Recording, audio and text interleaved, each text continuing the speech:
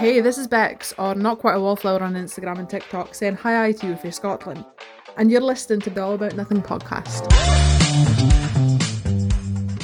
This episode of the All About Nothing podcast is brought to you by GOT Sound Studio. GOT Sound Studio offers a variety of experiences: music, voice and instrumental recording and production, video and still photography. GOT Sound Studio has all of your media needs met. Owned and operated by Dominique Stewart, the Neek the Geek, experienced artists as well as up-and-coming will find everything they need to create. Bring your media needs to one of the most talented producers and engineers in the business, Neek the Geek. You can find details by visiting gotsoundstudio.com or calling 803-243-2302. You can also find links in the Friends of the Pod section of our website. Visit theallaboutnothing.com. The All About Nothing podcast may have content and language that isn't appropriate for some. Listener discretion is advised.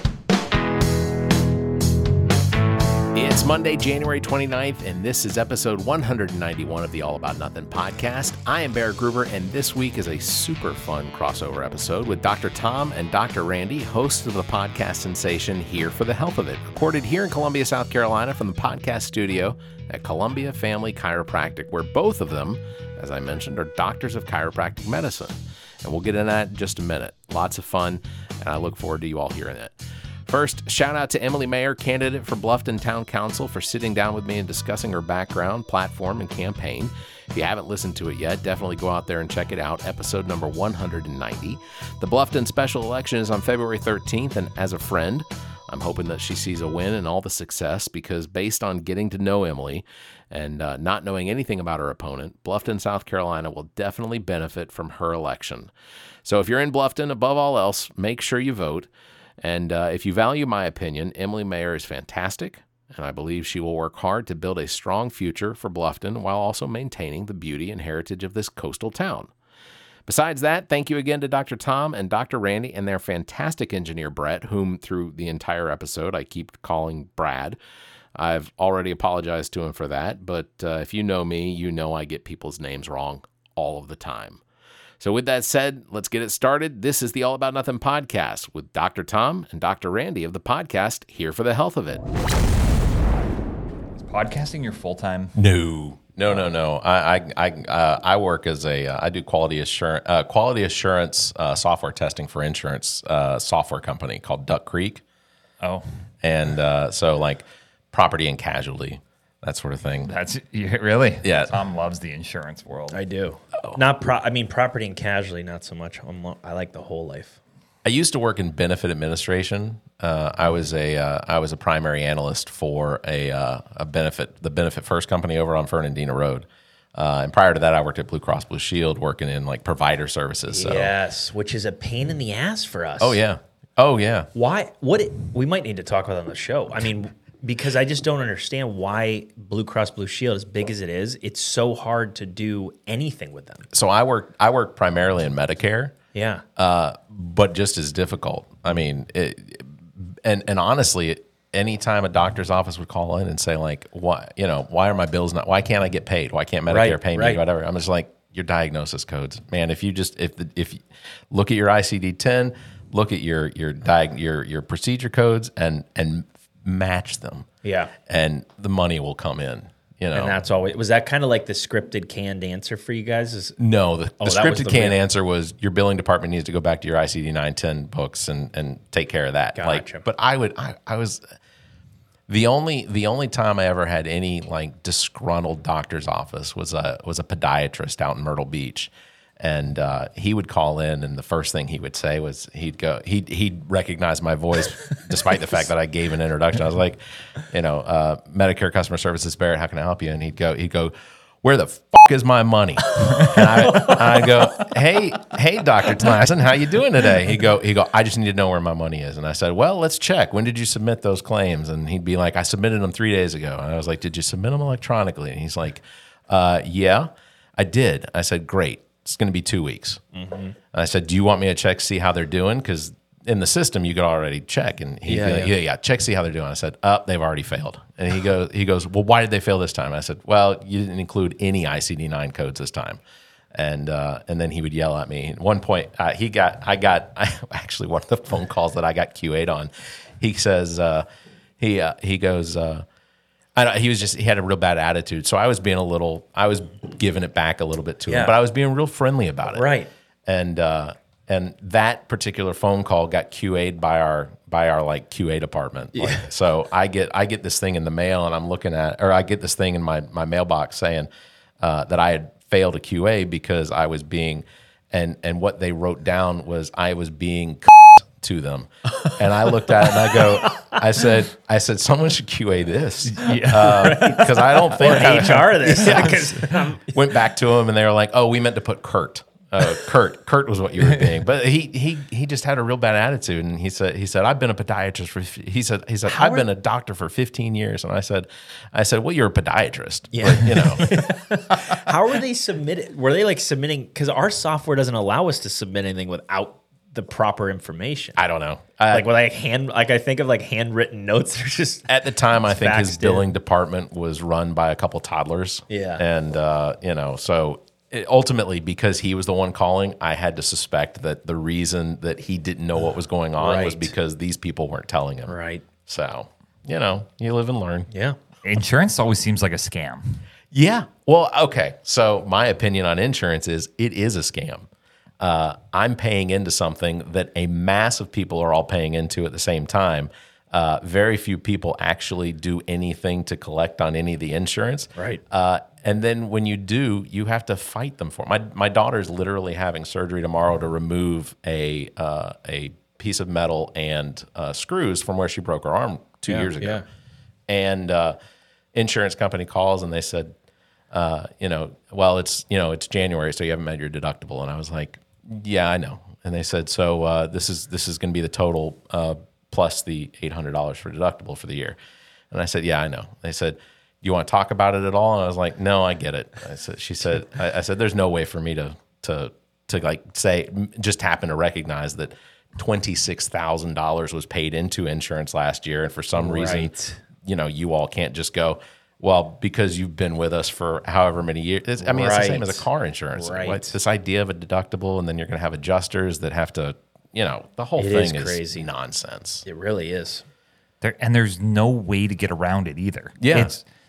I was watching a thing on Instagram that was talking about if you go to a pharmacy, there would be the cash price that is, let's say, $2. Yeah. And then if they find out that you have insurance, they are not allowed to tell you the cash price. Right. And they have to bill you the full insurance price, which might be $16. And then your deductible or your copay is $8. So if you walked in there and said, I have no insurance, you'd pay $2. If you walk in and say you have insurance, you pay $8. And then insurance pays another $8. It is easily one of the biggest scams that's ever gone on, I think. Yeah. I saw a video where these two guys were. It was a satire comedy sort of skit where these two guys were coming up how they were going to take care of themselves for like the rest of their lives, and insurance was what they come up with. It was basically, so this is the deal. We're going to convince people that they have to pay into something that is going to take care of them if something happens to them. And he says, "Oh, that sounds great. That sounds like something we should, that people be taken care of." And he said, "But here's the catch. They're going to get hurt, and then we're going to tell them that wasn't covered, and then we're going to convince them they have to keep paying us." Yeah. That's so true. That's just ridiculous. Well, so I guess tell us about your podcast. I guess I'll tell everyone. Quick Do we intro. Yeah. 10 minutes in. We're on the Here for the Health of It podcast. We are doing a co-podcast with the All About Nothing podcast, which we've had beef with you for a while. See, and I didn't know we had beef. Oh, we've had big beef. You know the saying, keep your friends close and your enemies closer? Oh, that's fair. That's why we're doing this. I accept. But we thought we were a shoo-in for the Best of Columbia podcast. We thought we were guaranteed number one. Do you know how much money it costs to pay an entire Indian call center to go out and vote? It's not cheap. So 2024, that's my suggestion. That's good. So tell everyone kind of your name. I'm Dr. Randy. I'm here with Dr. Tom. And then tell everyone how your podcast got started and what it looks like. So my name is Barrett Gruber. I actually moved here from Atlanta. I worked in radio and TV for years before I moved here, and figured out that there is no money to be made in radio TV unless you are quite literally the morning show. After 2016 election where Donald Trump got in, I recognized that where I worked as my full-time job at the time, I couldn't voice my opinion because there were a number of people around me that had different opinions. They were allowed to voice theirs. Right. Interesting. And so I decided that I guess I was going to take advantage of the equipment that I already had. So every Wednesday night, Thursday night, I would sit down in front of a microphone and basically just a stream of consciousness about some of what I had seen in the news or things like that. I would just go ahead and just record something and put it out there. I mean, at the time, I was literally, and Brad may know, but I was literally just writing the XML code to publish it out to all of I was storing all of the media files on my own server. Really? And then I guess COVID hit. And the election of 2020 came around, and the show was pretty much political. So we call it the All About Nothing, but it's almost always about something. Right. I know that I think in the free times when we won Best of Columbia, that they said that it was kind of like Seinfeld, and that shows about nothing seem to be entertaining. They're not.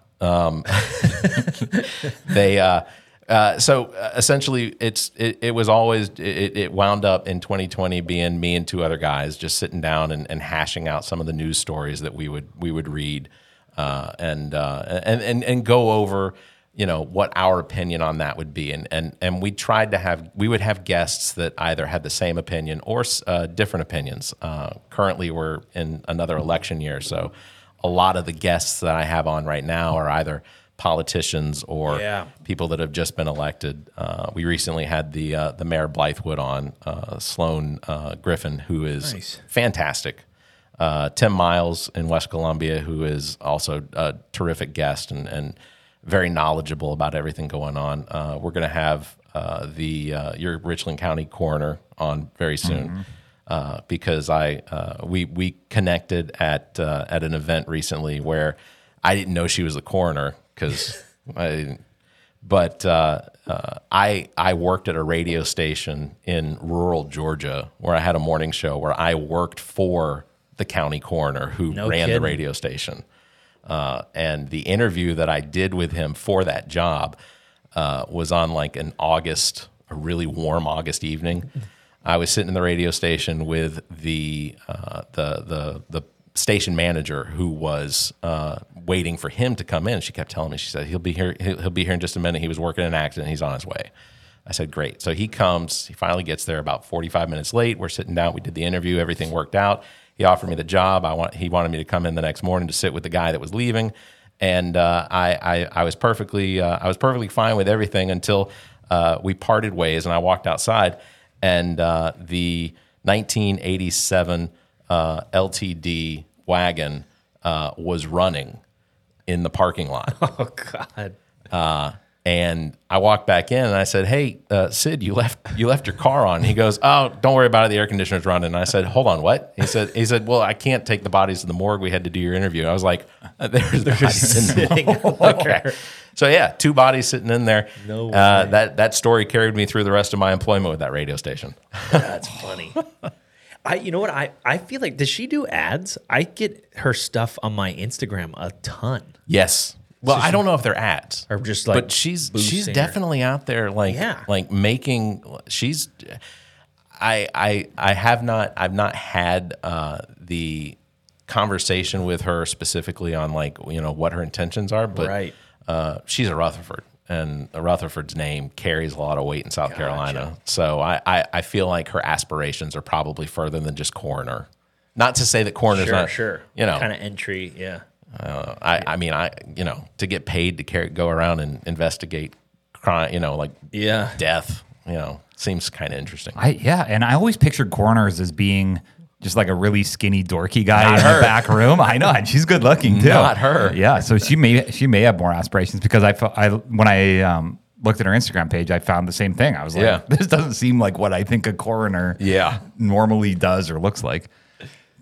All right. And then I want to go back to this media thing because that was probably a real weird place to work in 2015 and 2016. And now I think it's pretty clear that most of the media is bought and paid for by the pharmaceutical companies. And they're scared to say anything about any pharmaceutical company because they'll lose something like 80% of their advertising if they decide. Have you seen the videos where they say, brought to you by Pfizer, brought to you by Pfizer? And it's just one after the other, and they're just repeating the same thing. So then the trust in media, I think, has plummeted. Yeah. And which is fueling podcasts. I don't watch the media at all now. In fact, if you paid me to watch it, I would still would probably refuse to watch it. I mean, I have a threshold, you know. Well, how do you know what's true and what's not true? Because it's all being censored and bought by pharmaceutical companies. That's a really good question. Honestly, I think that if it comes down to something doesn't sound like it makes sense, then I usually don't trust it. I mean, even like when it comes down to like political stuff, if I hear something or I read something that just sounds completely outlandish or just so far out in right field that it doesn't, it can't be true. There's places you can research it, like news, AP or Reuters. Those are pretty credible sources when it comes to like what's being reported. So, but you're right when it comes to like medication or advertisements or anything like that. I mean, you guys being chiropractors, like how often do you all recognize that, say, someone's been talked into some sort of pain medication that they don't really need? Yeah, it's constantly. The entire OxyContin. Oh, for sure. Epidemic. Yeah. It's so ultimately, I think it really comes down to people having to do their own research to figure out what it is that you can't watch some of this stuff on the news and put a lot of faith into. I mean, local reporting, I'll give you local reporting for the most part. Your TV stations and news radio stations, things like that here in Columbia. I think I have a lot more faith in what it is they're reporting. It's some of the side reports that I can tell they're kind of being forced into doing because everyone that works under whatever umbrella that is, and not to sound conspiratorial, but they're definitely, having worked in TV and news, radio and things like that, I recognize that there is a certain, there is a message that even when I worked in the 90s, like I was in radio and television in the 90s, and there was always a message. One of the big radio stations I worked for in Atlanta was WKHX, and at the time was owned by ABC Disney. And I don't know if you remember. So ABC was the one that broke the story back in the mid 90s about the Firestone tires exploding while people were driving around. Do you remember any of that? No, I don't. Oh, how old are you guys? I mean, he looks 50, but I just turned 40. So there was Firestone was under fire for having tires that on the highway under less than extreme conditions would potentially explode and cause accidents, and there were deaths and things like that. So I worked for a news agency that was trying to do a report on that was owned by ABC Disney. Yeah. And at the time, the idea was we want to show how these tires explode. Well, we couldn't. We were at the BMW test track up in Gainesville. Yeah. And Greenville. That's a Georgia address, Gainesville. But at one point they literally were trying to shove firecrackers into drilled holes to try and get these tires to explode, because it wasn't that they were trying to say, yes, these tires are bad and this is why you shouldn't get them. But what they were trying to do was showing, how far along or what extreme conditions existed for these tires to explode. Couldn't do it. It just wouldn't happen. So there wasn't any. It almost killed the story. Food Lion's a big grocery store here in South Carolina. It's a big grocery store across the Southeast, from Virginia all the way to Texas. Sure. And at one time, Food Lion was considered one of the largest grocery store chains, and they were so successful that the home city of Salisbury, North Carolina, had more millionaires per capita than any other city or in the country. And then there was a report about bad meat at Food Lion, crushed Food Lion, and that was mostly because there was an interest in making Food Lion look bad by the news media. Really? And that hurt them a lot. They've come back pretty good, but that was a big thing, and it hurt them. Right. The amount of control is pretty wild when it comes to media. I mean, and it never became, it was never apparent to me outside of the last decade. Like I never was a news person. My grandparents were big, always on the, always watching the news, both at 5 and 6 o'clock or whatever it was. And then again at 10, 11 o'clock at night.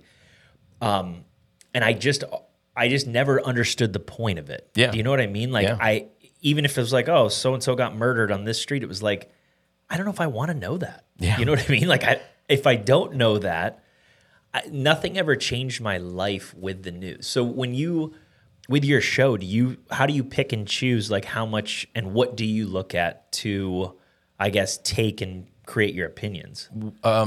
So I was born and raised in Atlanta, and I have parents that are very liberal. Very Democrat, liberal, have always supported the Democrats. I moved to South Carolina, and my first marriage was into a family that was very conservative. Interesting.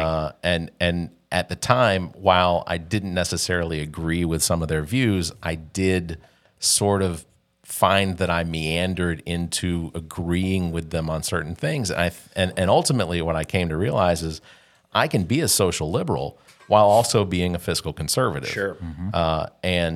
So a lot of my opinions on some of the things that go on in our nation and in our world are from what I believe is a more centered area. Yeah. You hear moderate or you hear centered. But those still tend to try and attach themselves to parties. Sure. The idea that when a president will, like Biden ran on a very liberal campaign policies and things like that, and then of course when he gets into office, he winds up having to center himself, right? Because you're not just representing that party, you're representing the entire country. So for me, when I look at news stories and things like that, I try to assess what sort of who does this benefit? Yeah. Is it for the benefit of people that need to be benefited of, or is it designed to benefit a candidate or a specific corporation or something like that? And so I try to take that into account, because in my head, corporations are always going to be the bad guys. Right. They aren't, but that's just sort of where my head winds up going. But I look at stories and things like that wind up drawing the most emotion out of me. Gotcha. And that's how I generally try decide what I talk about or report on. Nice. Ron DeSantis dropping out of the presidential candidacy, don't really care. But what effect does that have on South Carolina? Because Nikki Haley, who I didn't think was a bad governor in South Carolina, right. I thought she was a decent governor. She didn't do a whole lot to change. She did have a pretty serious natural disaster under her belt when she was governor, with all the historic flooding and everything. And I thought she handled that pretty well. It's pretty easy to do when your staffs are all when the emergency management's all funded well, right? And you have town councils and governors and mayors and things all over the place that are doing their jobs efficiently. But my suspicion is that after Nevada's primary, she will probably drop out. So what effect does that have on South Carolina? Right. Does that mean that we have to have a primary at the end of February for one candidate that's still running? Mm-hmm. Gotcha. And as myself, I am very passionate about voting. Everyone should vote, and I feel like there's not enough education when it comes to voting. So the next time we record, one of the subjects that we'll talk about is specifically the effect of having one candidate on both ballots, or from both parties. We've never been this early in the primary season for there to only be one candidate for both parties. Interesting. It's weird. And I love the idea of podcasts with political, like big name political people being on them, because you can hear them for an hour and a half actually hash out what their policies are and what they believe. I think Joe Rogan started doing that, and it was amazing to sit there and listen to like a Bernie Sanders or an RFK who if the only other place that you would really see them is on the news, and you knew it was filtered. I always just watch the news, and like kind of your point, we play this game with the news where someone lies. You watch someone say something, and then you play this game where you're like, are they lying or are they not lying? And realizing, wait a minute, I'd rather just listen to this person talk for an hour and a half than 2 minutes in a filtered little news cycle that, you don't know if it's true or it's not, or it's been edited or it hasn't been edited. I want to know where these candidates grew up, what sort of environment they grew up in, Right. like what was their family life like. I want to hear conversations where somebody's trying to go in depth on who the person is and not necessarily just what they believe in policies, because the policy thing for me is the weakest part. That's where I don't necessarily believe that they'll get into office and they'll say we're gonna fix this or we're going to fix that. Okay, you're going to fix this, but why is it that you want to fix this? How, you show me the reason for what it is that you want to do, why. And I think you can get a lot of that idea of what a person represents if you get them to discuss how they develop these opinions. What was the environment they grew up in? Yeah. You talked about big candidates. Marianne Williamson is running for president against Joe Biden right now. I had her on our show back in June. Nice. And ultimately, I enjoyed talking to her. I think when it comes to policies and things, I think I agree with her fundamentally on a lot of the issues that she's running on. But Biden already represents a lot of those. Right. When it comes to, he believes that healthcare should be available for everybody. Yeah, I do too. She believes the same. She believes that our military is probably a little bit enlarged and we spend a lot more money on it than she thinks. And I agree with that. Is it the right time for Marianne Williamson to run? No, there's already an incumbent, and there's very little hope. And now what's happening is you're forcing, and then you got this other Dean Phillips out there who's running it too, but you're forcing a party that doesn't have a lot of money for campaigning for a president who's already incumbent.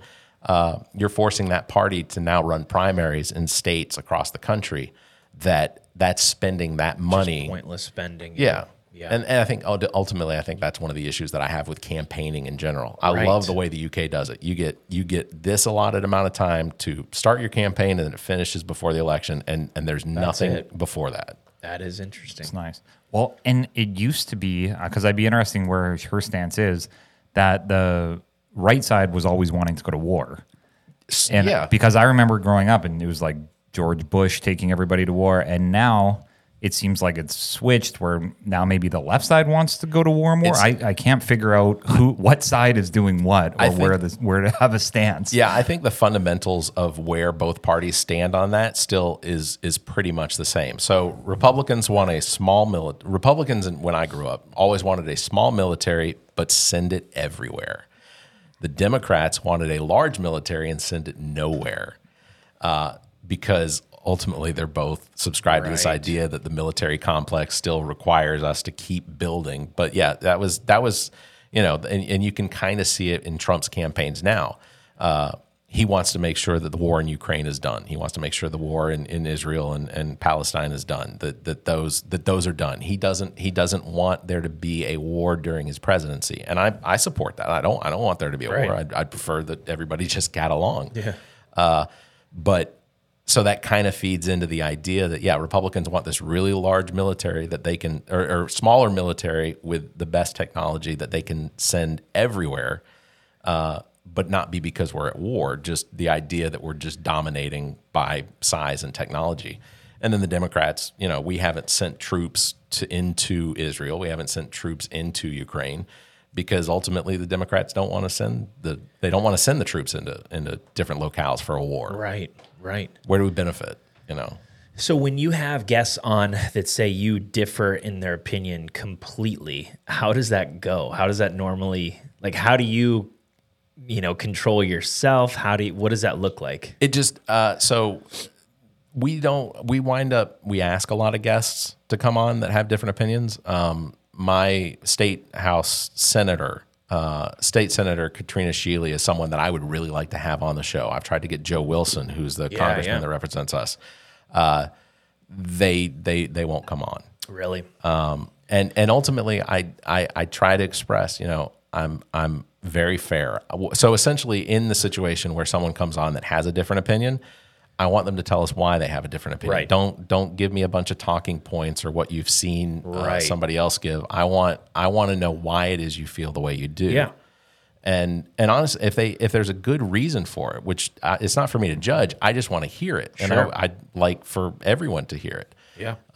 So in that situation, different opinions I think make for the most interesting conversation. That's what I always think. I always go back to like why, if you even in health, like in our world in healthcare, like we are on the opposite side of most healthcare type of issues and debates and different things, and I'm always open to talking about those.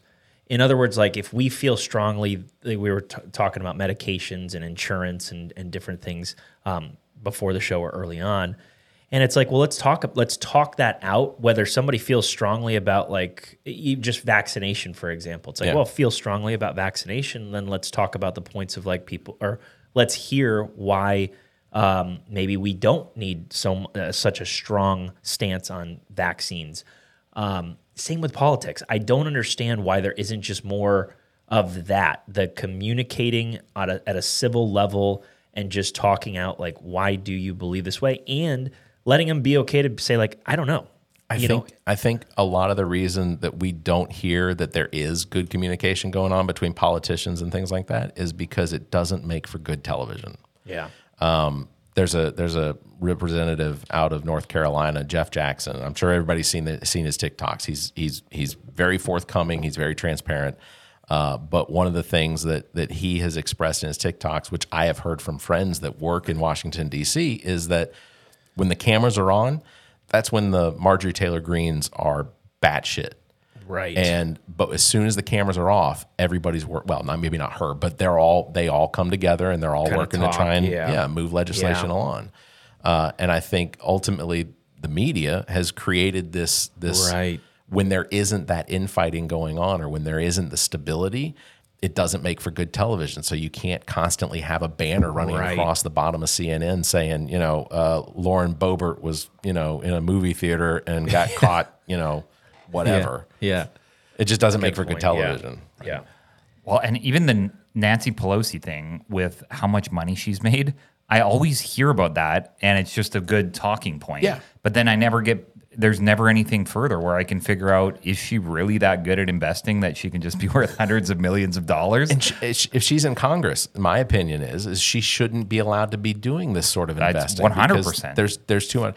Look, when Bernie Sanders, and I was a Bernie Sanders guy, mostly because I believe that Medicare is one of the greatest things that the United States has created because it does what it's supposed to do, but it operates with less than a 2% overhead cost. My insurance, 85 cents of every dollar that goes into my insurance or that I pay towards a premium is going to pay for board members and travel and bonuses and things like that. And that to me is absurd. That's insane. 85% is wild. 15 cents is going towards medicine. Paying out their things medical. like that. Yeah. Wow. Dang. No wonder they have to reject everything. Yeah, exactly. It's ridiculous. But Bernie Sanders, when he was running, and this was I guess this was in the second election, but he had written a book. Well, he signed a book deal, and whatever the book deal was for, it pushed him over the I'm now a millionaire.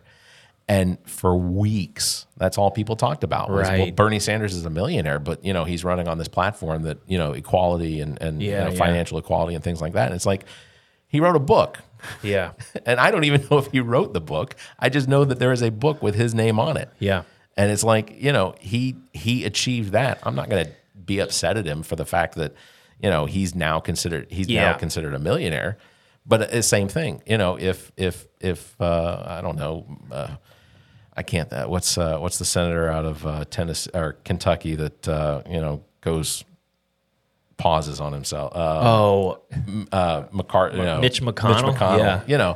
If Mitch McConnell went out there and wrote a book, and they say there's a logic. Yeah. I would say that's what I think. If there's a logical means to where the money comes from, it's like that. Why wouldn't they? Yeah. But the illogical stuff, like how are they getting these hundreds of billions of dollars? It is nuts. And what do we do about it? Like back to your point on voting and voting being important. What I don't understand what we do to change America. And I want to know your opinion on, like, what do you say to people that are convinced that voting is rigged and that we even if we vote, it doesn't matter because of the behind the scenes, wicked witch of the West that's controlling things. So your first question, I don't know. I don't know how to fix it. It's a mess. Yeah. But they shouldn't be able to invest. When they Nancy make Pelosi the says, rule. I They should make be, the rules. Yes, I should be able to invest just like anybody else. Well, wait, you're the person who's deciding if a company is operating as a monopoly or not. Especially if it comes down to like General Electric is one of the largest Department of Defense contracts in the United States. And if I found out that, and I don't think this is the case, but if I found out that Nancy Pelosi's husband was sitting on the board at General Electric, that's a conflict of interest. Right. And ultimately, I think money should be taken, if there was some way of doing it, money being taken out of politics. Right. If you could take away the corporate interests of what goes on in politics. And then, I mean, look at the roads. I mean, construction around here in Columbia, South Carolina. Yeah. These contractors that get these jobs to build the highway, to update the highways and things like that, I'm all for it because infrastructure is important. But like on my side of town, there's one intersection between Highway 1 and I-20 that has now been being worked on for almost 7 years. It's 3 years over time. Yeah. The project is 3 years over time and millions over budget. Had you gone with a contract bid that would have guaranteed completion, even if it's a little bit more expensive, we've already surpassed whatever that next bidder was. Right. And ultimately it's like, these are no nonsense things. These are, they in Georgia, Interstate 85, there was a section of it that burned and collapsed. And a construction company came in and said, we'll get it done in 8 weeks. This is going to be the price tag to get it done in 8 weeks. The state of Georgia said, let's do it. If you can get it done in 8 weeks, let's do it. They got it done in 6 weeks. They were under time and they got paid their full budget. And it was taken care of. And ultimately that's a major thoroughfare through Atlanta that's necessary. And they got it fixed. Yeah. So, this idea of just going with the lowest bidder on something is something I think that we have to move ourselves away from. We want the job done right. Sometimes it's going to cost money. Yes. Your second question was about voting. Yes, and the fraud or whatever people are, Yeah, I think that's a lot of cloak and dagger stuff. So one of the things that I do is as an attempt to understand as much as I can about the process of voting is that I also work polls. So I am a poll clerk in Lexington for one of the precincts over there. Nice. I've been doing it since 2020. And so specifically I did it for that election because there was an email that came out, or there was a Facebook post that said that the election commission needs poll workers. Yeah. And I said, well, I have PTO. I can certainly work the polls and do that. And so I did that. And we had one of our precinct in Lexington County had one of the highest turnouts for the 2020 election, but it was handled. There was virtually no discrepancies when it came to the voting. So understanding the process and how everything works, it's you're voting electronically, but there's a paper trail. Mm-hmm. There is a lot of the information that you hear on the news about how the claims that there is voter fraud. Yeah. The only, and I actually just recorded an episode yesterday with a friend who's got another podcast called Welcome to Wonderland, where Ami does sort of a deep dive into subjects that people ask questions about. And so yesterday she wanted me to sit in and explain voting. And one of the things that I explained was that when it comes to the actual process of voting, our voting is extremely secure. There is, when you walk in, you hand someone your driver's license, they scan it, they ask you to repeat your address, they're looking at your picture. The system's not corrupted. The actual checking and registering people in is extremely efficient, and it's handled at the state level as well as the county level. And if there is a discrepancy between the information that's on their driver's license versus what's in the registry versus potentially, what they're telling you, right, then we can hold them aside and just get them to explain it to us. And if they explain it to us, as the clerk, the guy that's running it, and they explain it to us well enough, then we can say, okay, yeah, legitimately, you should be voting in this election. You should be voting in this precinct. This is the issue that comes up is I don't think, as far as the process goes, people understand their responsibility to voting and making sure your registration's up to date. Here in South Carolina, we've had districts that have moved and changed, so people's precincts potentially going to move. I think one of the things that we lack is that there isn't enough pushing for voter education, telling people, check your registration now, check your registration a month before the election so that you can just walk in, everything runs smoothly, you vote, and you walk out. As a precinct clerk, I've had, usually what the biggest issue that we have is that we have people that show up that don't know where they're supposed to vote. Right. Or they showed up at an old precinct and their address is somewhere else. I could see that a lot, yeah. But ultimately the idea is that everyone should be able to vote. If you are of legal age and you are registered, then you should be allowed to vote. And as a clerk, that's the reason I really got into it, was because I wanted to make sure that see what it's like. Yeah. And from my level, just to being able to make sure that everyone could actually vote. Right. Well, so we hear things like people don't have identification, for example. That happens.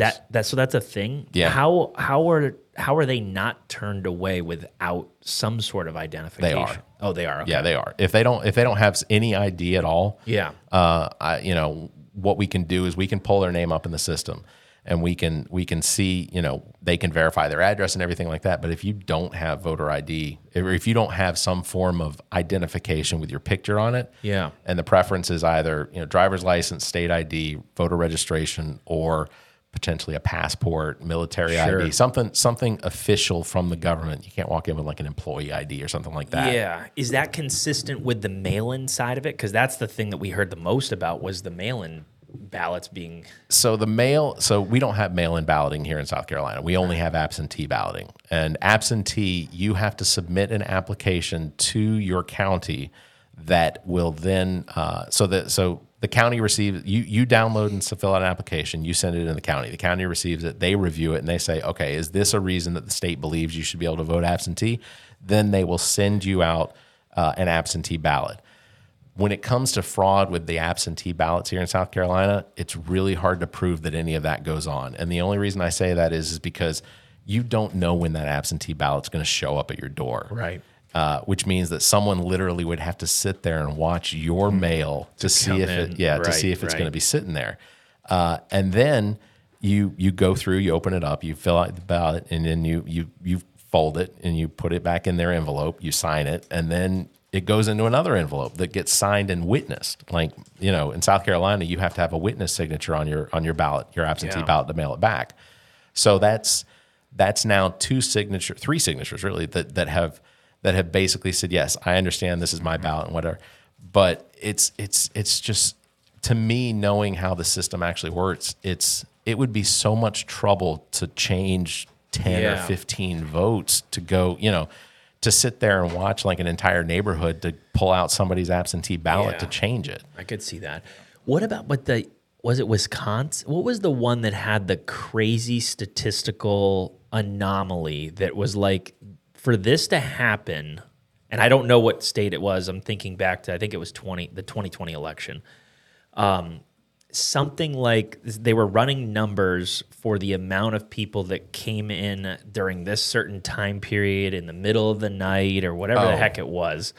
That was like, for that statistically, it is impossible. It'd be like getting struck by lightning 100 times or something. So let's say the precinct you vote in has 3,700 registered voters that could potentially show up on election day. You take away a certain number of those that vote absentee.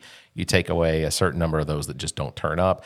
But ultimately, that 3,700 is the maximum number of votes. In some claims are that in some districts there were votes that were far past whatever the threshold or the number of registered voters, which would throw up a red flag, but it literally didn't happen anywhere. There wasn't anywhere that was reporting more votes than could have been voted for in a precinct, and that's the reason I know that is because in South Carolina, if Biden and Trump are the two that are running, we're going to see 50 to 55% of registered voters show up. It's not going to be everybody. And really? Yeah, no, it won't. I mean, we have a primary coming up in a couple of weeks for the Democratic primary. Well, Joe Biden's already president. Right. Likelihood is we're going to see between 10 and 13% actually show up for that primary because what's the point? Yeah. It's it's nice that it's on Saturday, but nobody's going to show up to vote for something they know has already been decided. Right. Are you allowed to vote this year? So I just got my U.S. citizenship December 28th. Canadian. I was Canadian. Well, now I have my U.S. congratulations. Citizenship. Yeah. So I have to learn all this stuff. I have to figure out because I just didn't. I heard it, but I didn't really. It didn't affect me because I wasn't going to do it. But when my wife would go vote, she had 2 weeks of early voting that she could go vote too.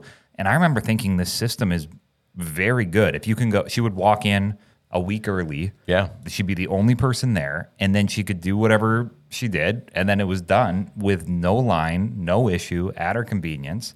And I know there's a lot of people that like to go on the day and vote on the day and wait in lines. It's overrated. But I never when she was voting, I never felt like there was any sort of issue. But I do know someone who said that his grandfather got a mail-in vote in Pennsylvania, and his grandfather had been passed away for years. And that's entirely possible. So I know that in South Carolina that the election offices work very closely with as far as like when someone passes away. I know that there were claims that dead people voted in the 2020 election and then in 2022. But when research was done into that, they found out that, yes, this person was dead on the day of the election, but they had mailed in their ballot signature and everything before they died. Interesting. So that was, and the worst part is people talk about voter fraud. The actual voter fraud is the stuff that doesn't ever make the headlines because it's not really interesting. It's something about, like that someone has made a claim about voter fraud based on the idea that this person passed away. Well, how does their vote count if they're dead on the day of the election? Well, they mailed it in. The only voter fraud that really stands out in the last 30 years was the one up in North Carolina where a state representative, his son and some friends went around and actually picked up people's absentee. They'd go to people's houses because they got a hold of the list of the people who were absentee voters, went to their houses to say, hey, if you haven't completed your ballot, then let us have it and we'll turn it in for you. They were going into those ballots, opening them very carefully, changing the votes and things like that. Really? Yeah. Well, he's running again. That guy in North Carolina. But yeah, I think voter fraud in an election makes up less than 0.5% of the actual votes that go on. And every single bit of it is investigated. Like they're very serious. It's a fraud. It's, you can go. You will do time. Right, because I saw. I think it was something like 60% of the country thinks it's crazy. It's rigged, or like it's a high percentage of people think there's no chance that that's voting. Your media. Right, it's that's wild. Your media. Right. Well, and now, so since you were in the TV radio world, was there ever a time that they played or that you were aware of them making up videos or playing like actors during the COVID stuff? There was always that like hospitals are flooded and they're showing videos of, I guess, Italy. And then there were like, I love the conspiracy stuff, by the way, as you can tell. Then it was like, well, have you seen that ever where they used actors or they just like got a scene that just to make their point? Yeah, not in my time. Not in your time. I never saw anyone purposely misleading a story in a direction just for, whether it's for their own personal growth or whether it was because they were told to do it. I never saw any of that. Never saw that because I wonder. Yeah, I feel like with all the amount of people at the news, somebody would be like, what are we doing here? Yeah. The only thing I ever did see was I worked at a news radio station in Atlanta that had several very conservative talk show hosts. The morning show that I worked on was a guy named Moby in the Morning, who on the radio was extremely conservative. Like it was police support here, military support here. Yeah. The idea that Democrats can't support military and police, I mean, they do. But that was his angle. Was that's how he would sing church hymns on the air. It was and it was the number one show for we held the number one spot for several years. But that was his persona on the air. Off the air, man, it was as blue a comedian as Bob Saget, or it was a complete flip. It was the Bob Saget, Danny Tanner, flip flop. Yeah. I worked at a radio station that had another very conservative news host who off the air he'd have to decompress after getting off the air because he was just like, it is so hard to sit here and play this character. It was like the Stephen Colbert. Yeah. It was like the Colbert Report. Yes. It was and even Colbert admitted after he was done with the Colbert Report, he was like, it was a show that ran its course because I couldn't keep up with it. I couldn't do it anymore because people would stop me on the street and they'd be like, they'd fist bump and be like, yeah, F the Democrats or whatever. And he's like, that's not me. I think stuff like that does make you lose trust in the media when you hear that, because I think that about most media personalities. Yeah. Do they really think that or not? Are they just doing this for the ratings or not? Do they really believe what they're saying? And then you hear stories like that, and you're like, "Yeah, it's happening all the time." Well, so voting in Canada, did you vote in Canada? Oh yeah. How is that different than in the United States? So, it's interesting. In Canada, there's multiple different parties. It's not just a two-party system like it is here, as there should be. So there's the extremes on each side. And then there's parties that are kind of all the way through the middle. And then based on the amount of votes that you get, that's the amount of power and seats that you get within the, what would be Congress there, within the legislature. So it doesn't turn into you get 51%, you get all the power. It turns into this extreme left party got 13%, this extreme right party got 4%. Yeah. These two middle parties got the rest, and then they all have someone representing them. Gotcha. And kind of arguing about it. And then they call it the official opposition. So there's the party that wins and then the official opposition. And it's a little bit, I think it's a little bit goofy how they do it. Have you seen videos of them? A little bit. They have like just all these traditions and routines and the way that they speak, and half of them are French and half of them are speaking English, and they have weird.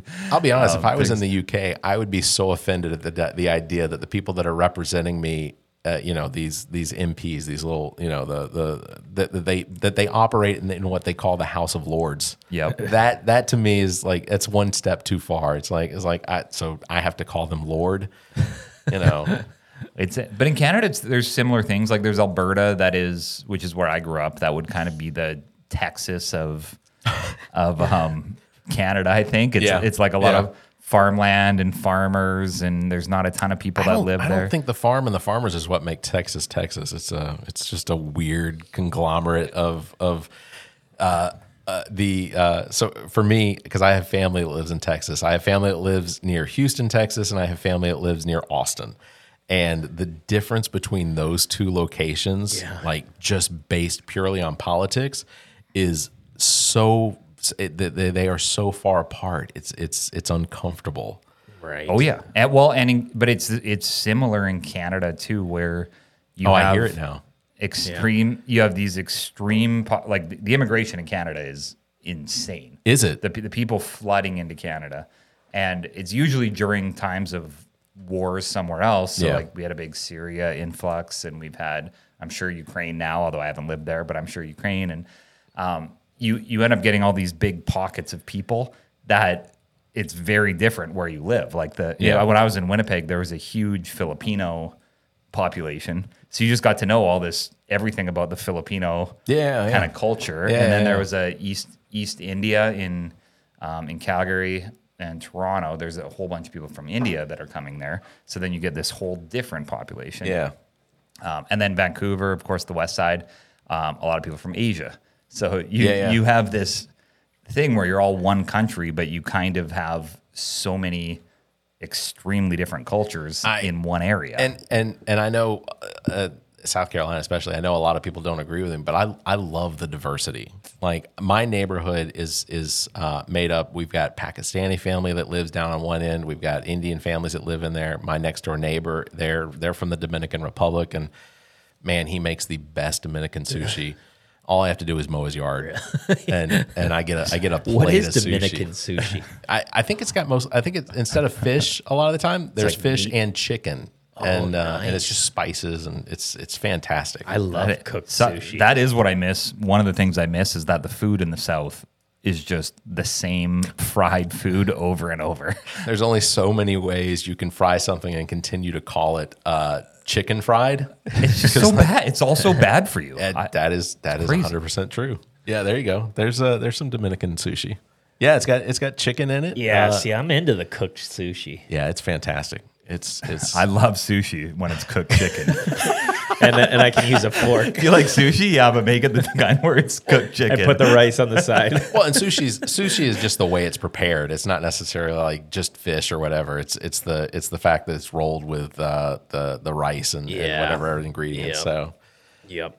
but it's like I said, the diversity is what I really like, and I think South Carolina has become really, really good about diversity. There's so much there is we have so many festivals in Columbia now to celebrate all of the different ethnicities that we have here. Yeah. And the Korean festival was just was like a month and a half ago, and my children were exposed to Korean corn dogs, which I didn't know there was anything, but like they're obsessed with these things now. Like we're waiting for a Korean restaurant to open up in Lexington so that they can have them again. What kind of meat are we talking about there? I want to. Yeah, there you go. It's like cheese and hot dogs, and it was Interesting.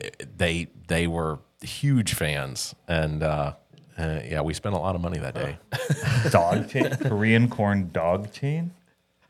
Yeah. I don't know what. When we were I went to Vietnam for we did a clinic abroad type thing, and we would go there and they would have meat, and I would ask them what type of meat is this, and they would say it's meat, and I'd say no, what kind of animal, and they'd just say meat. Yeah. And I was sitting there thinking, do they just not understand English to know what I'm asking, or do they just know that I don't want to know the answer to whatever they're going to say? Pay no attention to the D on the DHEC board over here. That's not a D. That's not a D. Yeah, Vietnam's not one I've been to. I did do Hong Kong. I was in Hong Kong for a week when I was a teenager, and I was exposed to, and I can't remember what it's really called, but basically it was a chicken embryo that when you open it up, it's basically the chicken. It's not an egg, and That's like a delicacy too, right? So there was a McDonald's in our lobby that we ate there the rest of the. I made sure it was McDonald's the rest of the week. See, that's traumatizing to me. I love- Cracking an egg and seeing like a full chicken, baby chicken in there. The thing that I loved about, I've been to Asia a couple times. I'm so tall there that it's just amazing. Yeah, Randy likes to he sits on a different stool to make him appear higher too. I was wondering in your podcast if you do stuff like that. I wanted to lower yours. I asked Brad, can you make his seat any lower? cuts the I wheels slouch. I'll just make sure that I slouch a little bit. But I haven't had to tell you to get closer to the mic at all. So this is a professional thing. Yeah, you know what you're doing. We it's usually it's one fist away from the microphone and if for some reason I can't hear myself, I know I've maneuvered too far over to the left. Right. Do you have to tell guests constantly to get closer to the microphone? Yeah. So we had one guest that came in, and unfortunately, due to her size, she couldn't get up close and we couldn't get the microphone close enough to her. So I just said, do me a favor, just can you hold on to it, and just that way it's right there. Yeah.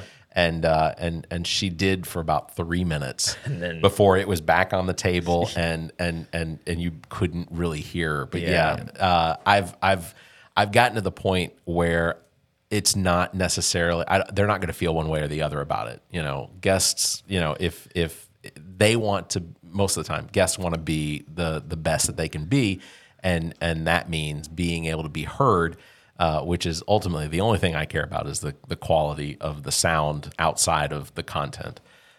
So there are those times where you have to go, do me a favor, just crawl a little closer up to that microphone, you know, lean over. That's one of Randy's favorite things to say.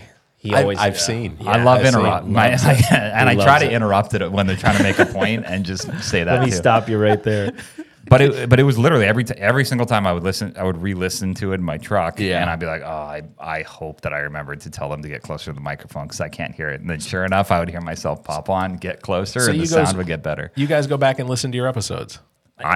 Most of them, yeah. There's been a handful that I don't. Like, I'll throw it in the car. I don't ever. Really? I never. Like, I'll get like a message or something like that and be like, oh man, that was really great when you asked this question and they said this or whatever, da da da. And I was like, I don't remember that. I don't even know it. Yeah. I have no idea what you're talking about. Right. Like, oh yeah, no, you said this and they said this, and I was like, you didn't go back and listen? No. Yeah. I don't like. Yeah. I have demos from when I was in radio back in like 97, 98 that I put on like a resume website that you know, if the situation ever came up where I found like a morning like a weekend like gig or something like that, they don't have to pay me. I just want to do something on the air. But like a friend of mine said that she went out and listened to it, and she said it was really cool listening to you from your voice sounds exactly the same as it did in 1997. Yeah. And I'm like, yeah. Professional training. That's right. Good Thanks, voice. Connecticut School of Broadcasting. You know. Is that yes? Well, actually, tell me how to get professional training in this. So I enrolled at the Connecticut School of Broadcasting back in '97, and it was run by a couple of really great guys. They had satellite offices or schools or whatever all over the country, and so the one that I did was in Marietta, outside of Atlanta. I can't remember the two guys' names that ran it, but they were really good. They did a lot of training with us on breathing techniques. Like, you never want to breathe into the microphone. If you have to, if you have to take a big breath, just turn your head away from the microphone. Right. It's real simple. Yeah. Coughing. What about coughing into the microphone? What about this? We had we had cough buttons. That's not ideal. I do a lot of this. Do you? And this. Drinking water. There was a phase where he would drink coffee. He would bring coffee and drink it in the mic. He would, so he wouldn't bring his head to the side. He would drink it. Yeah, yes, that's the exact sound. It doesn't. You know, I don't know that it takes away, especially like for most people listening. They don't really pay attention to those little things. Those are the things that we, as the ones trying to create, are very attuned to hearing it. And honestly, even, you know, I think one of the things I think is funny is like I do usually watch a lot of the monologues for the late night TV hosts and whatnot, and some of them will emphasize just how much, like if you listen to a Trump speech, it's like constantly, like you'd think his septum was deviated or that he was a cocaine freak or something like that, but based on everything I know about Donald Trump, he's never touched a drug in his life. He's never touched alcohol. And kudos to him for that. Yeah. So I know that him breathing like that isn't because he's been shoving, you know, white powder up there. Right. I think it's just he likes breathing through his nose, and he talks so long, and it's such a fluid, like conscious, like just rolling. No periods. That he's got to take in some air at some time, or he's going to suffer from some sort of a stroke. I don't know how politicians in the U.S. are just so old. Oh God! I was looking at a meme where it was saying that normally in our industry, once you hit about 80 years old in the medical industry, you're kind of forced into retirement, and then the next crew comes in. Yeah, you know, I don't. If you told me that there was an 83-year-old surgeon that was going to work on me, I would say, you know, is there like a 50-year-old with 30 years of experience, not an 82-year-old with 64 years of experience? But when you look at all our politicians right now, they're all in their 80s. It seems like. Yeah. I've almost always been of the opinion that there should be term limits to how long someone can be in office. But then I also recognize that, you know, politicians like Donald Trump, well, I guess he wasn't a politician up until a few years ago, or 10 years ago or whatever. But like Joe Biden,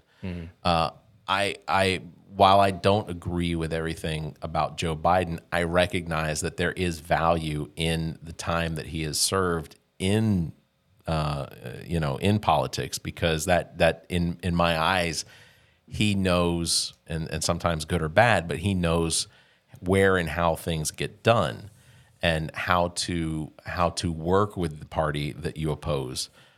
So there's a statesman-like quality to that, and I look at that as like Mitch McConnell. I don't agree with a lot of what Mitch McConnell does or says, but I recognize that there is value to how long he's been in the Senate and how long he's been a politician. But honestly, no one else is going to learn that until they're gone. Right. And even if we go through a year or two of someone having to learn that, how to become that statesman politician, basically what we're doing is we're the inevitable is going to happen, and these politicians are going to pass away, and there might be a void because they didn't pass that on to somebody else. Yeah, but do you invoke some sort of an age limit on politicians? I like that idea. I do too. And I feel like Joe Biden, over 40 or 50 years, you owe too many favors to too many people. That's valid. To be partial, because the guy that helped you get your first thing, he's going to come knocking, and then the guy that helped you win that election, he wants a little favor too, and then the person who gave you a big slice of your donor money, he's going to have an opinion too, and all of a sudden you have 40 years worth of people that you owe favors to. It's hard to just do the right thing. Yeah. Well, it kind of brings me to this. Like, I want your opinion on this. Who do you really think is making decisions? Is Joe Biden really making who has the power right now? So decisions being made. So the president of the United States, I don't think has an effect on as much as what people think they do. Right. That's kind of how I look at it. When it comes to decisions like that the president can make, that's why he has a cabinet. He has a cabinet of individuals who are either experts in their field or experts in whatever it is, or they are people that are chosen that based on their experience, and unfortunately sometimes that experience lends to the idea that they could potentially be in somebody's pocket. Yeah. But that's the idea, is that decisions the president makes are not necessarily unilateral. They're made based on how his he makes the ultimate decision, but the cabinet assists in those decisions. And the cabinet is chosen just by the president, right? Yeah. We have no say in putting who we want. Yeah. The vice president's the only one that we vote for. Gotcha. We vote for a president, but we're voting for the president and the vice president. They run together. Yeah. But so the president chooses their cabinet, but the cabinet has to be confirmed by the Senate. And the Senate is 100 individuals that are representing the states. Gotcha. So because, so the idea is that, as long as they're not wackadoos, then, you have individuals in there. Does that happen often where the Senate turns down a cabinet? I don't know. Let's wait till 2025 when this election's over. We'll see what happens. Yeah, I'm curious about that. Well, because I always heard that too, but then I remember both 2020 and 24, both presidents started signing executive orders like crazy. Yeah. And then it was, one or two to me would make sense on your first day. Signing 85 executive orders on your first day, one way or the other, it seems insane. Well, and then Biden came in and signed executive orders to undo executive orders that Trump had done. Trump came in and signed executive orders to undo what Barack Obama had done previous that. Obama did the same thing to Bush. Because I think, one of the big ones that I agreed with as far as the executive order was this Keystone Pipeline coming out of Canada. Oh, and through. I'm from Canada. That was insane that they stopped that. Well, but the crazy thing is there are people out there that think that there's no oil flowing from Canada through the United States to a port in New Orleans, Louisiana. So ultimately the Keystone Pipeline is still running. Essentially, what they wanted to do was divert the Keystone Pipeline so that it could run faster and hit a couple other places before it got out. See, And almost none of that oil is being sold here in the United States. None of that oil does anything in the United States. It's all being shipped to China and India, I just can't wrap my head around politics at all. I don't understand the oil either, where we have it, but we're selling it, and then we're buying it from somebody else. Well, it wasn't us selling it. It was the Canadians that were selling it. The Canadians, we were just that was the best path from, it wasn't Alberta, but it was Alberta's big. Yeah, Alberta and Saskatchewan. But it was oil that Canada was shipping through the United States to sell overseas. It might be being run by a corporation or whatever. That's who's selling it, and they may have interest in the United States. But that's essentially what it was. We were just the pass through for them to get their oil over internationally. I got a show topic question. So have there been any topics that you've done over the years that you're like, oh shit, we shouldn't have tackled that because it's too controversial, or you see an ebb and flow in your listeners? And I'm thinking like hot topic, like I don't know if you've gone into abortion or borders or climate or things where there's just some really passionate people on completely opposite sides. We've done a few shows where we've talked about abortion, and my comfort level on abortion is that when it comes to abortion, I feel like there should be female representation for that conversation. Sure.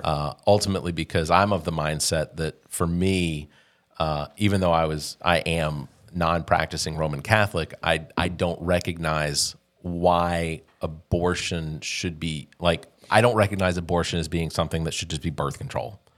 That the state should not have to pay for something that is just being used when they could simply have contraceptive, to prevent.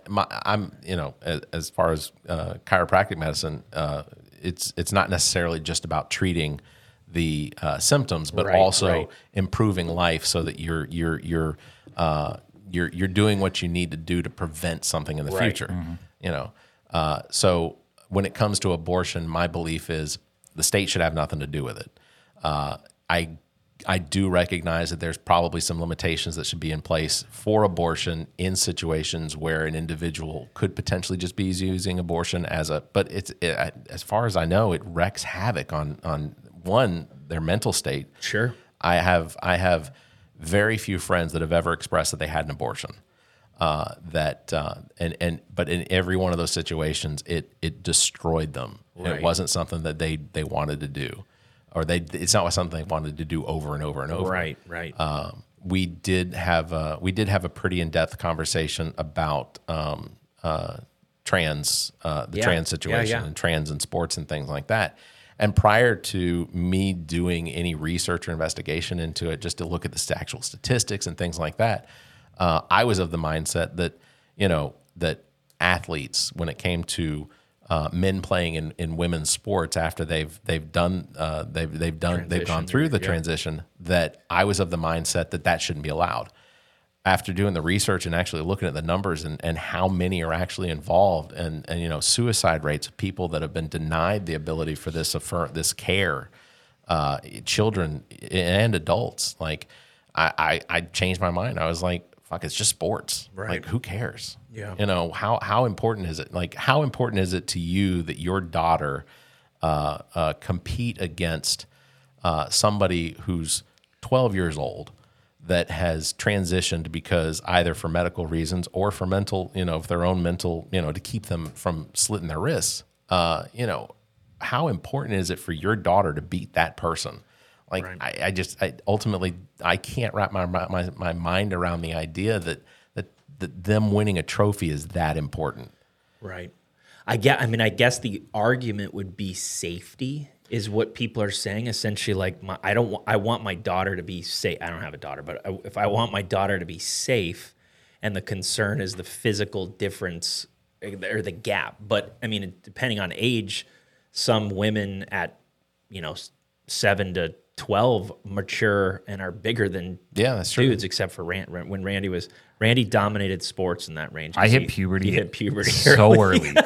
I had a full beard in sixth grade, and I was 5'9". So I'm 5'9" right now. I was 5'9" when I was 9 years old, and I would play hockey and destroy Yeah. I remember. See, trans Randy at 11 would just be murdering. Well, I girls. still remember very well to this day. I was in probably 4th grade or 5th grade, probably 10 years old, playing hockey, which is pretty much all I did. Yeah. And I was a big guy, and you can hit, so it's full contact at probably 8 or 9 years old.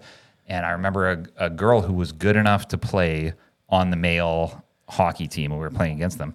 And I remember saying, "What do I do with this? Like when this girl has the puck, Pull her shirt over her head and hit her in the face. Well, that's where it goes. So the answer, and I still remember her name was Stacy. Stacy. And the answer was like, I mean, she's playing on the other team against us. You just treat her like any other person that you're playing against. Yeah.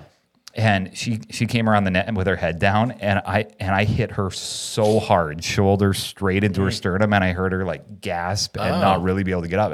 And like at that point, I was like, I'm there. I'll let her skate right by me because this is not right. What I just did was not right, even if I'm supposed to do it. But I recognize that's the decision of her parents and her. If she's going to compete in a sport that is male, I mean, if she's going to compete, because I assume it was probably just like a co-ed league or. Well, it was always just hockey. Yeah, and it was if a girl wanted to play with the guys, that was no problem. We had I didn't really have a problem with it either. Like if there was a girl, she would change in a different room or she would come in with all her stuff in. Like I never had a problem with it until the day when I did that. And it was like, I had hit other guys so hard that they couldn't get up before. Yeah. And like, I remember one guy I hit that like he had to get taken out in a stretcher, and I was like, hey, you want to play big boy games? This is kind of how it works. But when I hit her, it was something different about that moment that I still remember 30-something years later. I mean, there's high schools where girls are on football teams. Yeah. They're the kicker or whatever. Yes. But I've seen YouTube videos of that female kicker just get clobbered. Right. And it's a flag. Yeah. But I think again You're not allowed to hit the kicker in football, right? Or are you? No, you're no, not. Not blatantly. Yeah. Like even if you fall into them, that's a flag. Yeah. But I look at that as the parents and the child have made a decision that they are going to play, that they want to play in that sport at that level. Yes. And if that's the decision, whether they are a trans child or they are the gender that they were born with, I just leave that up to the parents. And if a lot of what it comes down for me when it comes to like school sports and rec sports and things like that is, the equipment. Let's make sure that all of the children are protected. Mm-hmm. If you knock a girl down, and you're like, "Whoa, I'm so sorry." You gotta. Sorry. That was Sorry. that was my best Canadian impression. It was not bad either. I think maybe I'm just soft. Does that whole story make you think that I'm so soft? No. I think trans Randy would be a scary 11-year-old. That's what I was. If you're in a women's league, Because I Especially know a with lot the of guys beard, that are big because I was talking to someone about this too, and I was like, the hard part for me is if they've already hit puberty. Like I'm thinking of my brother-in-law who's 6'2". His collarbones aren't getting smaller, no matter how much estrogen he takes. He's 6'2". He's got big hip. His femur is long. It's not. Yeah, timing, estrogen is not making him shorter. Right. So he's still going in at 6'2", and he was 6'2" in 10th grade. So even if at that point he took as many hormones, it just doesn't make his shoulders narrower. It doesn't make his femur shorter. So there's an advantage there for sure. And that was one of the things that I researched was how much sports is actually impacted by trans athletes. Mm-hmm. Minimal. I mean, right. you're in maybe 1 in 1,000. Right. So it's almost a topic that doesn't really exist and it's not really a topic for the parents. They want their child regardless of whatever gender that they are or they believe they are, that they want to be. A lot of it came down to it was almost a disagreement or anger from the side of the people that were unaffected by the actual situation. It almost always turned out to be a parent of another child. Right. That was, well, how is my daughter going to compete in swimming with this person that was male? that almost never happened. There were very few cases of that actually happening, and except until there was the one NCAA champion who won. Yep. And that's the one exception that I kind of look at, and I don't know what their motivation was. Right. Did they transition because they were 63rd in the nation until they transitioned, and then now they're first in the nation? And if that was the case, then that's something that they have to hang on to. Well, for and that's a the rest good of their point. life. I don't know anything about this. I just kind of chosen to stay away from the whole topic in general. But is there when does the decision have to be made that you're transitioning? Like if you were full male today, and then tomorrow you're like, you know what? I'm full female now, and now enter into female sports. Like, I don't know the timeline. Is there a timeline where it has? Yeah, I don't know. I think that there is the likelihood is when it comes to the doctor care in that situation. There's, especially for children. One of the things that legislation is trying to there are states in the country where what they're trying to do is make sure that there is gender affirming care. So that if a child is expressed that they don't believe, so they were born a male, they get to the age of like 7 or 8, and they're like, you as parents already recognize they dress differently from other boys, or they dress differently, they behave differently. Those are things that kind of open up a parent's eyes and say, okay, there is something different here, right? And then what happens is, if the child comes forward, I don't believe anyone should push any child into a decision like that. But if the child comes forward and says, I'm being made fun of at school because I like this versus this, or I wear my clothes this way versus this way, and then in a lot of the states where gender affirming care is being codified, where the states are saying, yes, this needs to be something that's available. It's psychology. There's therapy to see. Nobody. I have not found anywhere where there are legitimately people that are saying, child says that they're a girl versus a boy, let's get them switched. That's not happening anywhere. But if you watch the news, that's what you make it sounds like. Right, the average person. And so, because my wife worked in trauma, still does here and there.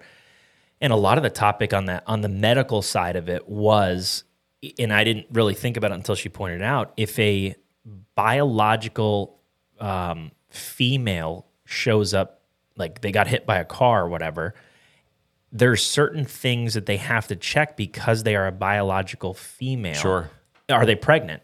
Being one of them. Or if there's a pain or discomfort here, and here, it's like, well, that's different for a biological female versus a biological male. Right. And that's where it got interesting, because it does become confusing if somebody is a biological female identifying as a male on the traumatic, like where they might be unconscious, or they may be, they can't communicate, or outside of, like, you see these abrasions here, and here, or bones sticking out, and it is a different type of care. Yeah. And that's where it does become a little black and white at some level, because I don't know how they make on-the-spot medical decisions that sometimes are life and death decisions based on gender. Yeah. And I don't know how often that is, but it was a good point. And that's ultimately where I come up. We live in a technologically advanced civilization that has the ability to create registries that it's not just your driver's license, where there's, you have an identifier on your driver's license or something in the state level that identifies you. But we have the technology and the ability to create registries so that if an individual is in a car accident and can't say, that I can't receive the. I mean, you go to the doctor's office now. My like I said, my daughter's having surgery tomorrow, and one of the things they already know is what she's allergic to. Sure, they know they already know that based on her weight, how much anesthesia she'll. They know what the requirements are, and I think that if we were able to take that and expand that to, I'm not saying putting chips under people's arms, but I'm not saying it. Right. I mean, it gets scary though with that. Yeah, because people think. One of the things that I hear all the time. It's trust. Well, it's trust. It's like if you could fully trust that this chip in my arm is gonna Only be for run your good. for my good, then it's no brainer. It takes a lot of trust. It does. I mean, I am uncomfortable with the idea of someone being able to identify me purely by me walking under a light post that has a camera on it. Right. But then I think, well, what do I have to hide? I mean, but it's like what my comfort level with it might be different with somebody else's comfort level because, they don't want to be tracked. Well, Randy uses DuckDuckGo because he's concerned Google's spying on him.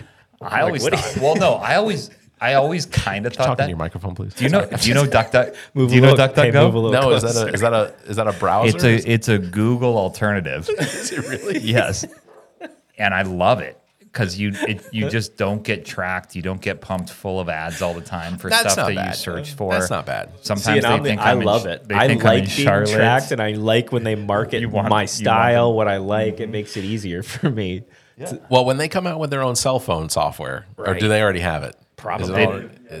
They have their they have an app, but have they They have their own expanded app that into? works, and it's on iOS and Google Play Store. It's its own thing. Oh boy. But do they have? Are they? Is there a possibility that they're going to have their own like phone system, like operating system? I doubt that. Okay. Well, the idea, but the idea of it is that it's not connected in the same way where you could look something up without having to worry that you're going to get spammed about it forever. Yeah. Or that it's just. Well, I have friends that do all of their searches in like privacy mode, which ultimately every time I see them pull up they hand me their phone to read something off their phone. I'm like, well, you're in privacy mode. And I'm like, if I'm holding this, how much porn is like am I one swipe away Right. from like, Yes. it's just, but like, I think that's a lot of what it comes down to exactly is like, if there is trust in the system, then yes, people are more comfortable with it. But there is it's so likely that the advertisements. Google uses every single one of your searches to add Always. to advertising that they can do. And then we pay them Yeah. to we send order our their ads. we order their junk. But even the whole vaccine thing that just came out over the last 4 or 5 years, in my opinion, a person should be able to make a medical decision on their own. Agreed. Without having to be forced to do it. Yep. Even if it could be life-changing, life-altering, if the person can make the decision, they should be able to make their own medical decision. Yeah. But if there's no if there's no way to not, like, if you have a microchip in your arm and you're walking into a place and the moment you goes in, it slams up and it says it's been 10 years and 1 month are since your last unvaccinated. tetanus shot. You better go get that tetanus shot. You're like, it doesn't sound great to me. It sounds like Well, it there's sounds too like a much. recipe for discrimination in general. Yes. Just in general. Well, Like you had companies that were not that employees would come back after COVID. That there were vaccination requirements for them to come back. Right. But then, like some of those companies, if it was that these were individuals that wanted to come back to work in the office. There was a vaccine requirement. And actually, most of those companies have relaxed on the vaccine requirement because the vaccine doesn't keep you from getting it. The idea is the vaccine has given you a part of, or you have now a part of that virus simulated in you so that it just doesn't kill you. But but a lot of those companies that did have vaccine requirements have completely laxed on. They've let those go because and ultimately science moved way too quickly. And I say way too 100%. quickly. But science moved so quickly to get this vaccine to the point where 15,000 people weren't dying a day that there was so many gaps in what was there. And then you had 4 or 5 different companies developing the vaccines, and one vaccine's a little bit It different. was just than a the race other. to money too. Like And, it was a massive people making race to billion. money. Like that. yeah. That's a scenario where if the government said nobody's making $1 off of this, I would have been like, all right, that sounds a little bit better. When you say there's going to be billionaires and massive rate, trillionaires, Yeah. that sounds like they have an incentive to do something too quickly. Yeah, and there's a lab in China that made a ton of money off of it, whether they're selling bat parts or something. Bat stew, I don't know what it was. Everybody's ordering it now. All right, well, we're gonna have to wrap this up. yeah, We've been rolling for a while. Do you want to tell everyone how to find your podcast and where and what it looks like? Yeah, so we have go ahead. I was gonna say, and if anybody wants to slide in your DMs. Oh, they want to be a guest. Yeah. Oh yeah, absolutely. McMaster. Oh, I've reached out to his office. I've actually gotten as far as his press secretary to even come down and sit in his office to do the interview. But McMasters has no interest. He's a big listener of this show, so Is he? probably yeah. Oh, Henry. Listen, let me could talk directly to Let me him, speak right? in your language. A boy. I said a boy. He is foghorn leghorn to me. He Like that is that. But yeah, no. You can reach out to us. The website address is theallaboutnothing.com. And we record weekly. We actually took this week off because it had been 64 episodes since we'd taken a break. But yeah, theallaboutnothing.com. There are links to all of the podcast platforms as well as all of our previous episodes and things like that. Don't go too far back, because then you get back into the episodes around, episode 2 through like 30, where it's just me and it's dated. But yeah, the idea is that we talk about news, sports, politics, social interest issues, music. We have entertainers and things like that on. Nice. We're pretty politically heavy right now because of the election season, but yeah, that's pretty much it. Nice. Who are your other partners on the show? So Zach King, he and I work together, and he's done a couple other podcasts here and there, and he's the guy that does most of the impressions. Nice. Trent Clark, he is our I want to say our comedy effect, because his opinions usually differ from ours. Gotcha. Trent holds himself as he's the black guy on the show, to which we go. And once, he is black, right? Yeah. Okay. Yeah, which actually is a funny topic. How many? If you just heard the name Trent Clark, would you think black guy or white guy? That's a good point. His parents, he claims that his parents named him Trent Clark so that he could be the white guy being interviewed for a job. Right. Yeah. So I could see that. It'd be great if he was the black guy on the show and he was white. yeah, YouTube would give that away. think That that's would be allowed. tough. That would be tough. Although we do joke, we did go through a stint where we were joking with Zach about the fact that he was constantly asking if he could do blackface on the show, but he put a stop to that. He was highly offended that we kept going to that joke. Sounds like Justin Trudeau in Canada. He's big on that. I will just ask, did you vote in the election? I won't ask you who you voted for, but did you ever get an opportunity? Because Trudeau's been around for a while. I would never. I mean, if you offered me $1 million to vote for Trudeau, I would still not do it. Oh, okay. I mean, it's just one vote. I mean, Exactly. $1 million. I wouldn't do it because I wouldn't be able to live with myself. If somebody gave me $1 million, knowing voting in South Carolina, knowing how the election will go from South Carolina, Right. I would probably. Would you? You'd be able to live with it? It's one vote. yeah. It's I could do a I lot don't think for $1 million. I don't think. We could come up with a list of That's things I'd do. $1 million. Maybe $1 million if it came up, I would just throw my name in there. Well, we appreciate you being on the show. No, I Thanks. appreciate. It was fun. I appreciate the coming out. opportunity to come out and hang out. This is a great studio. Thank you. And I'm sorry that you're losing Brad. Or does everyone know about that yet? They might not. Did I break is last that show. news? This is You last just- show. yeah. No. We have one more. Okay. this week. That's right. Yo. We're just grinding them out to the very Yeah. last day. Just double and triple and pushing.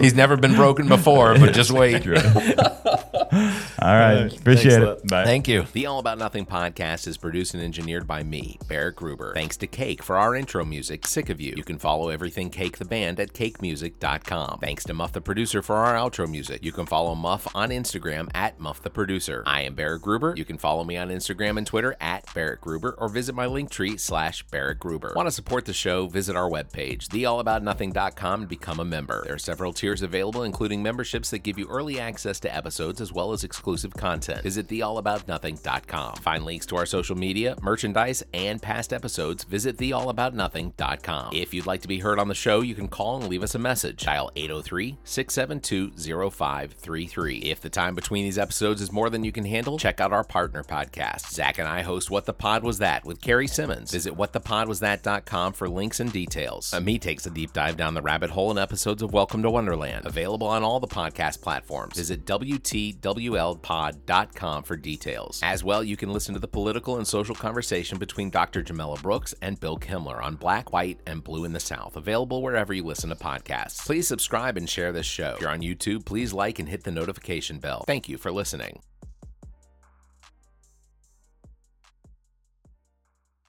The preceding podcast is a product of Big Media and copyright 2024, all rights reserved. This episode of the All About Nothing podcast is brought to you by Blank Canvas Brand. If you own a business, restaurant, or sports team and you're ready to shake things up with that new, unique image, you need to use Blank Canvas Brand. Blank Canvas specializes in brand identity, including logos and graphics for business cards, flyers, banners, and signs. Blank Canvas offers printing services to help with your clothing needs.